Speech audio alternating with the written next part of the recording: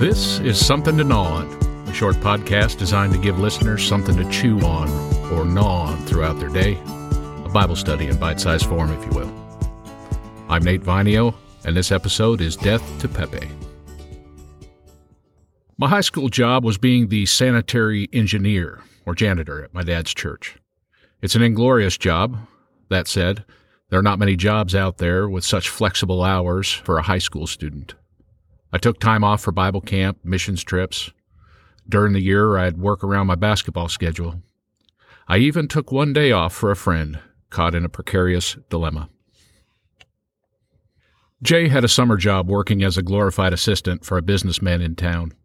However, he wasn't lucky enough at this point to participate in the day-to-day operations. He had the inglorious duty of doing his household chores or any other duties that would take the businessman away from his work. The dilemma I spoke of earlier was that my friend had captured a dog food thief. Some critters had been eating the dog food and the businessman wanted it stopped. They figured it was a squirrel, so Jay procured a small trap from the Fish Wildlife Department. But unfortunately, they didn't have a small trap. All they had was a large sheet metal box trap. And a large trap might have been overkill, but I've always felt that overkill is underrated. Anyhow, the good news was that the bigger trap was the perfect size for the culprit. The bad news was that the critter was a skunk. I stood over the box, bent over, and I was staring eyeball to eyeball with Pepe Le Pew. I don't know exactly why he didn't spray, but I wonder if it was due to the fact that he couldn't lift his tail inside the trap. I wonder if a skunk is smart enough to know not to spray when he's unable to get his own tail out of the way. The dilemma isn't that we caught Pepe. The dilemma is, how do you get Pepe out of the trap without getting sprayed, or doing so without damaging the trap? After all, the businessman wants his $20 deposit back.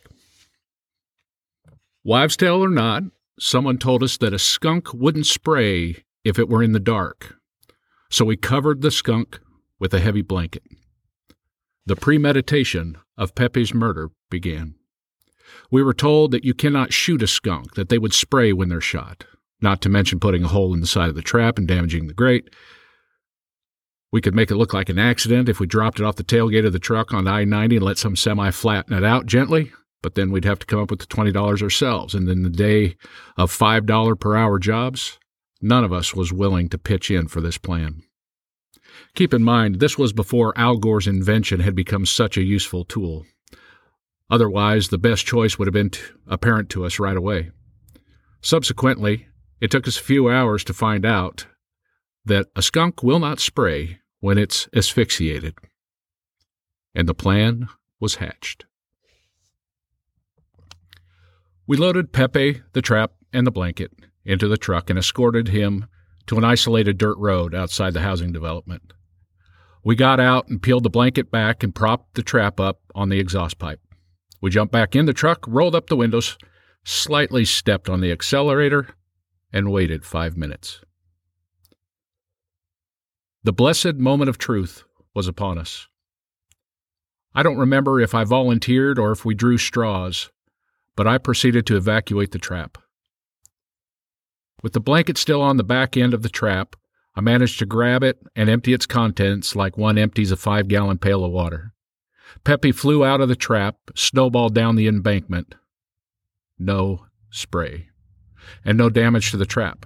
Success was achieved, and the $20 deposit was salvaged. Is there a moral to this story? I believe there is. I've had occasions where evil has stolen from me, much like a skunk stealing food. I figure the evil to be one of two things. Either it's my sinful human nature or an evil influence. That escalated pretty quick. But take a minute and think about it. If you have some nasty skunk stealing from you, earthly wisdom would tell you that you have two choices: avoid the issue or address the issue. If you let it continue unchecked, it only gets worse. Not only does a skunk continue to rob you, but you become frustrated with yourself for your lack of spine to deal with it. Additionally, You have to alter your lifestyle so you never have to confront it. The longer you fail to deal with it, more is stolen from you, and you feel as if you lose ground. Shame, defeat, pain, anger, or some kissing cousin thereof enters the picture. Its natural path is a slow downward spiral to frustration and devastation, all because of avoidance. And this would be a good place to look at John 10:10.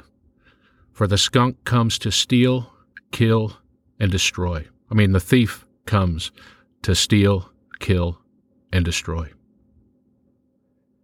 And this is where some begin to address the issue.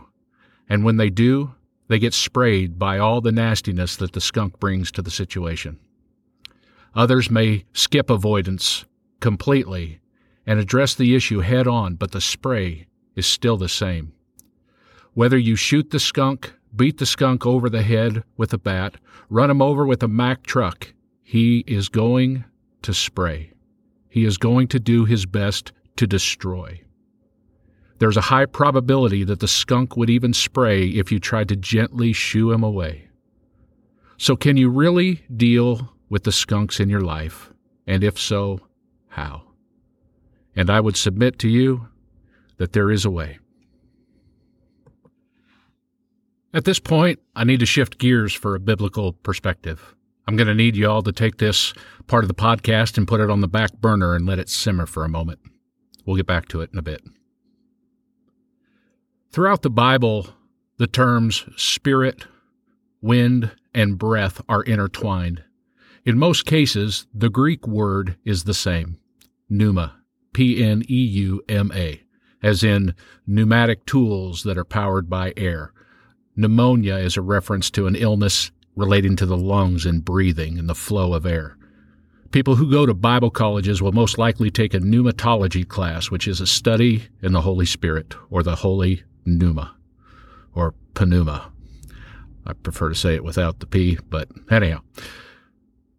The idea of wind, breath, and spirit are intertwined throughout Scripture. Follow this through the Bible with me.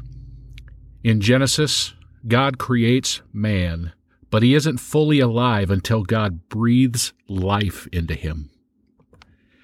In the Gospel of John, Jesus tells Nicodemus that he must be born a second time.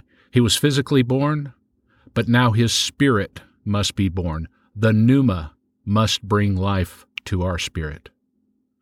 Also in the Gospel of John, just before Jesus' ascension, he's in the room with the disciples and he breathes on them. He literally, physically breathes on them and says, "Receive the Holy Spirit. Receive the Holy Pneuma." In Acts, when the 120 are in the upper room waiting on the baptism of the Holy Spirit, a mighty rushing pneuma brings power to change the world. In the Apostle Paul's letter to Timothy, he writes that all Scripture is God-breathed and useful for showing us truth, exposing our rebellion, correcting our mistakes, and training us to live God's way. That's 2 Timothy 3:16.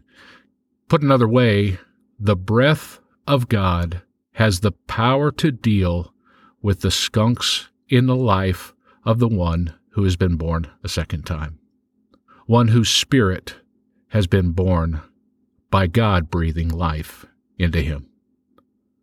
Let's take this a bit further and get a bit more simplistic. Breath is essential to life. No translation of pneuma in Scripture is stagnant or isolated air. It's motion, it's movement, it's action, it's power. Put an air compressor and a tool together, and with the twitch of a finger, you can drive a nail in a fraction of a second. Then try doing that with a hammer. Physical life is dependent upon the constant inhale and exhale process of the lung. Fresh air in, bad air out. Additionally, one breath is not enough to sustain life. This fresh air in, bad air out process must be perpetual. You cannot hold one breath and expect to live a long and prosperous life. Some may breathe more than others based upon activity and health. Some may need a machine to assist them, but no matter how you slice it, fresh air and constant breathing are a necessity for life. If this hasn't been simplistic already, let me take it yet again one step further. Have you ever noticed how you breathe out when you speak? Take a moment and try to repeat one of these sentences out loud while breathing in. Try to have a conversation with somebody this way. It can be kind of humorous, but it's obviously unnatural. It can be kind of humorous, but it's unnatural.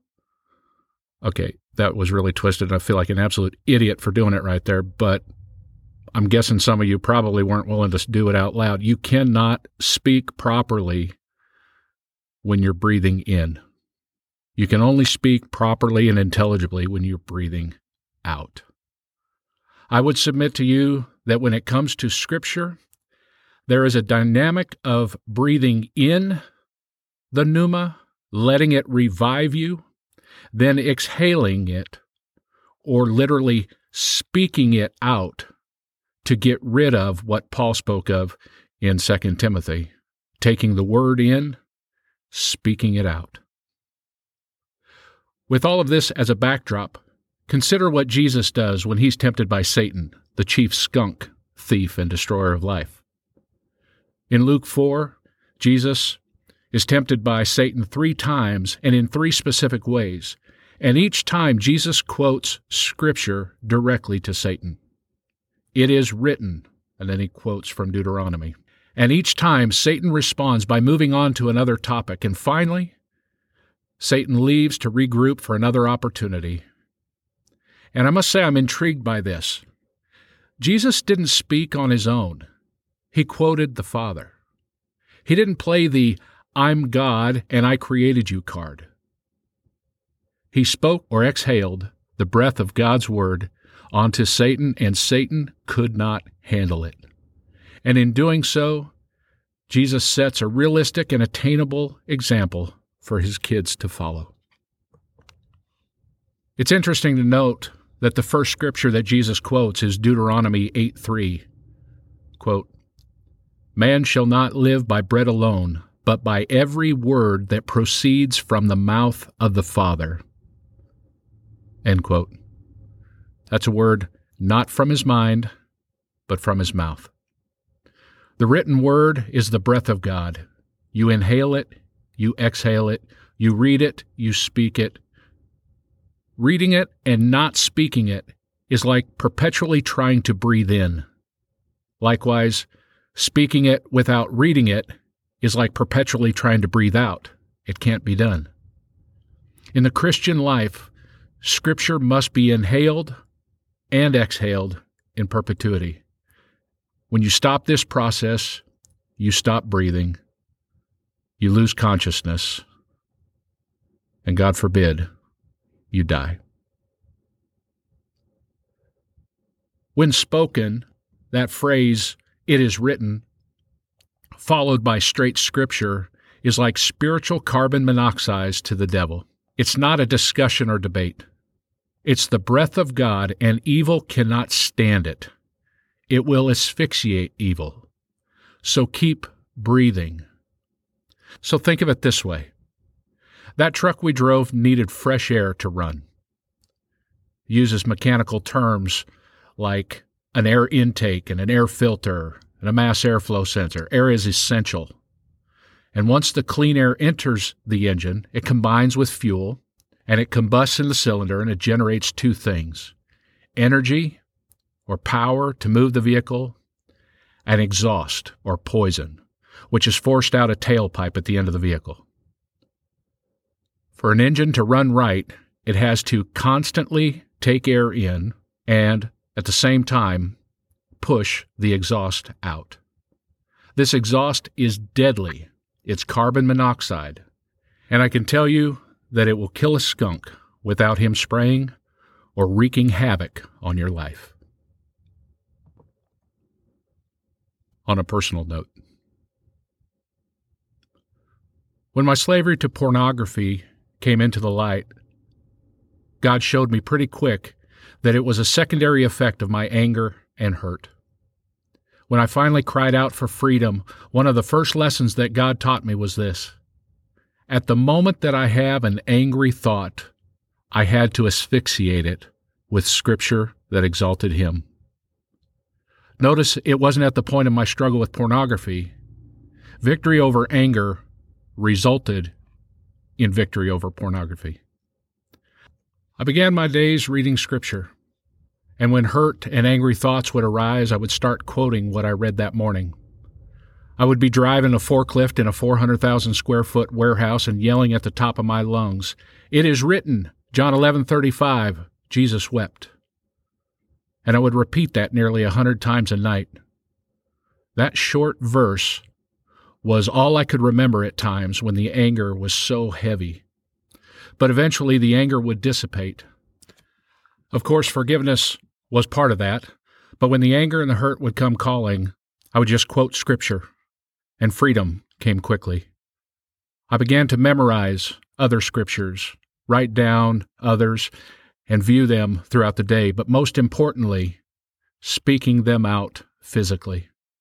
It's not good enough to just read and think of Scripture. It must be spoken. Sing it, yell it, whisper it, repeat it in Gregorian chant if you have to, but whatever you got to do, speak it out. This is no exercise in vain repetition or chanting. In quoting Scripture, I stumbled upon Christian disciplines like praise and prayer and meditation. Here's how it played out for me. At first, I'm quoting John 11:35 repetitively.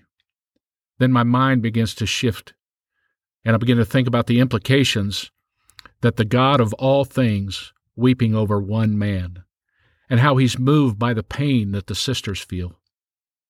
Eventually, I'm praising God for having that same kind of concern for me, that He would weep over me. The praise turned to praying that I would be able to have that kind of a heart for other people. And as a result, my mind would be clear and at peace. Thoughts of anger were not even on the radar at that point. The pneuma had blown the anger out of my heart and mind. I believe I had unwittingly stumbled upon the reality of Philippians 4, verses 6 through 9. Let me read that to you in the message here. Don't fret or worry. Instead of worrying, pray. Let petitions and praises shape your worries into prayers, letting God know your concerns. Before you know it, a sense of God's wholeness, everything coming together for good, will come and settle you down. It's wonderful what happens when Christ displaces worry at the center of your life.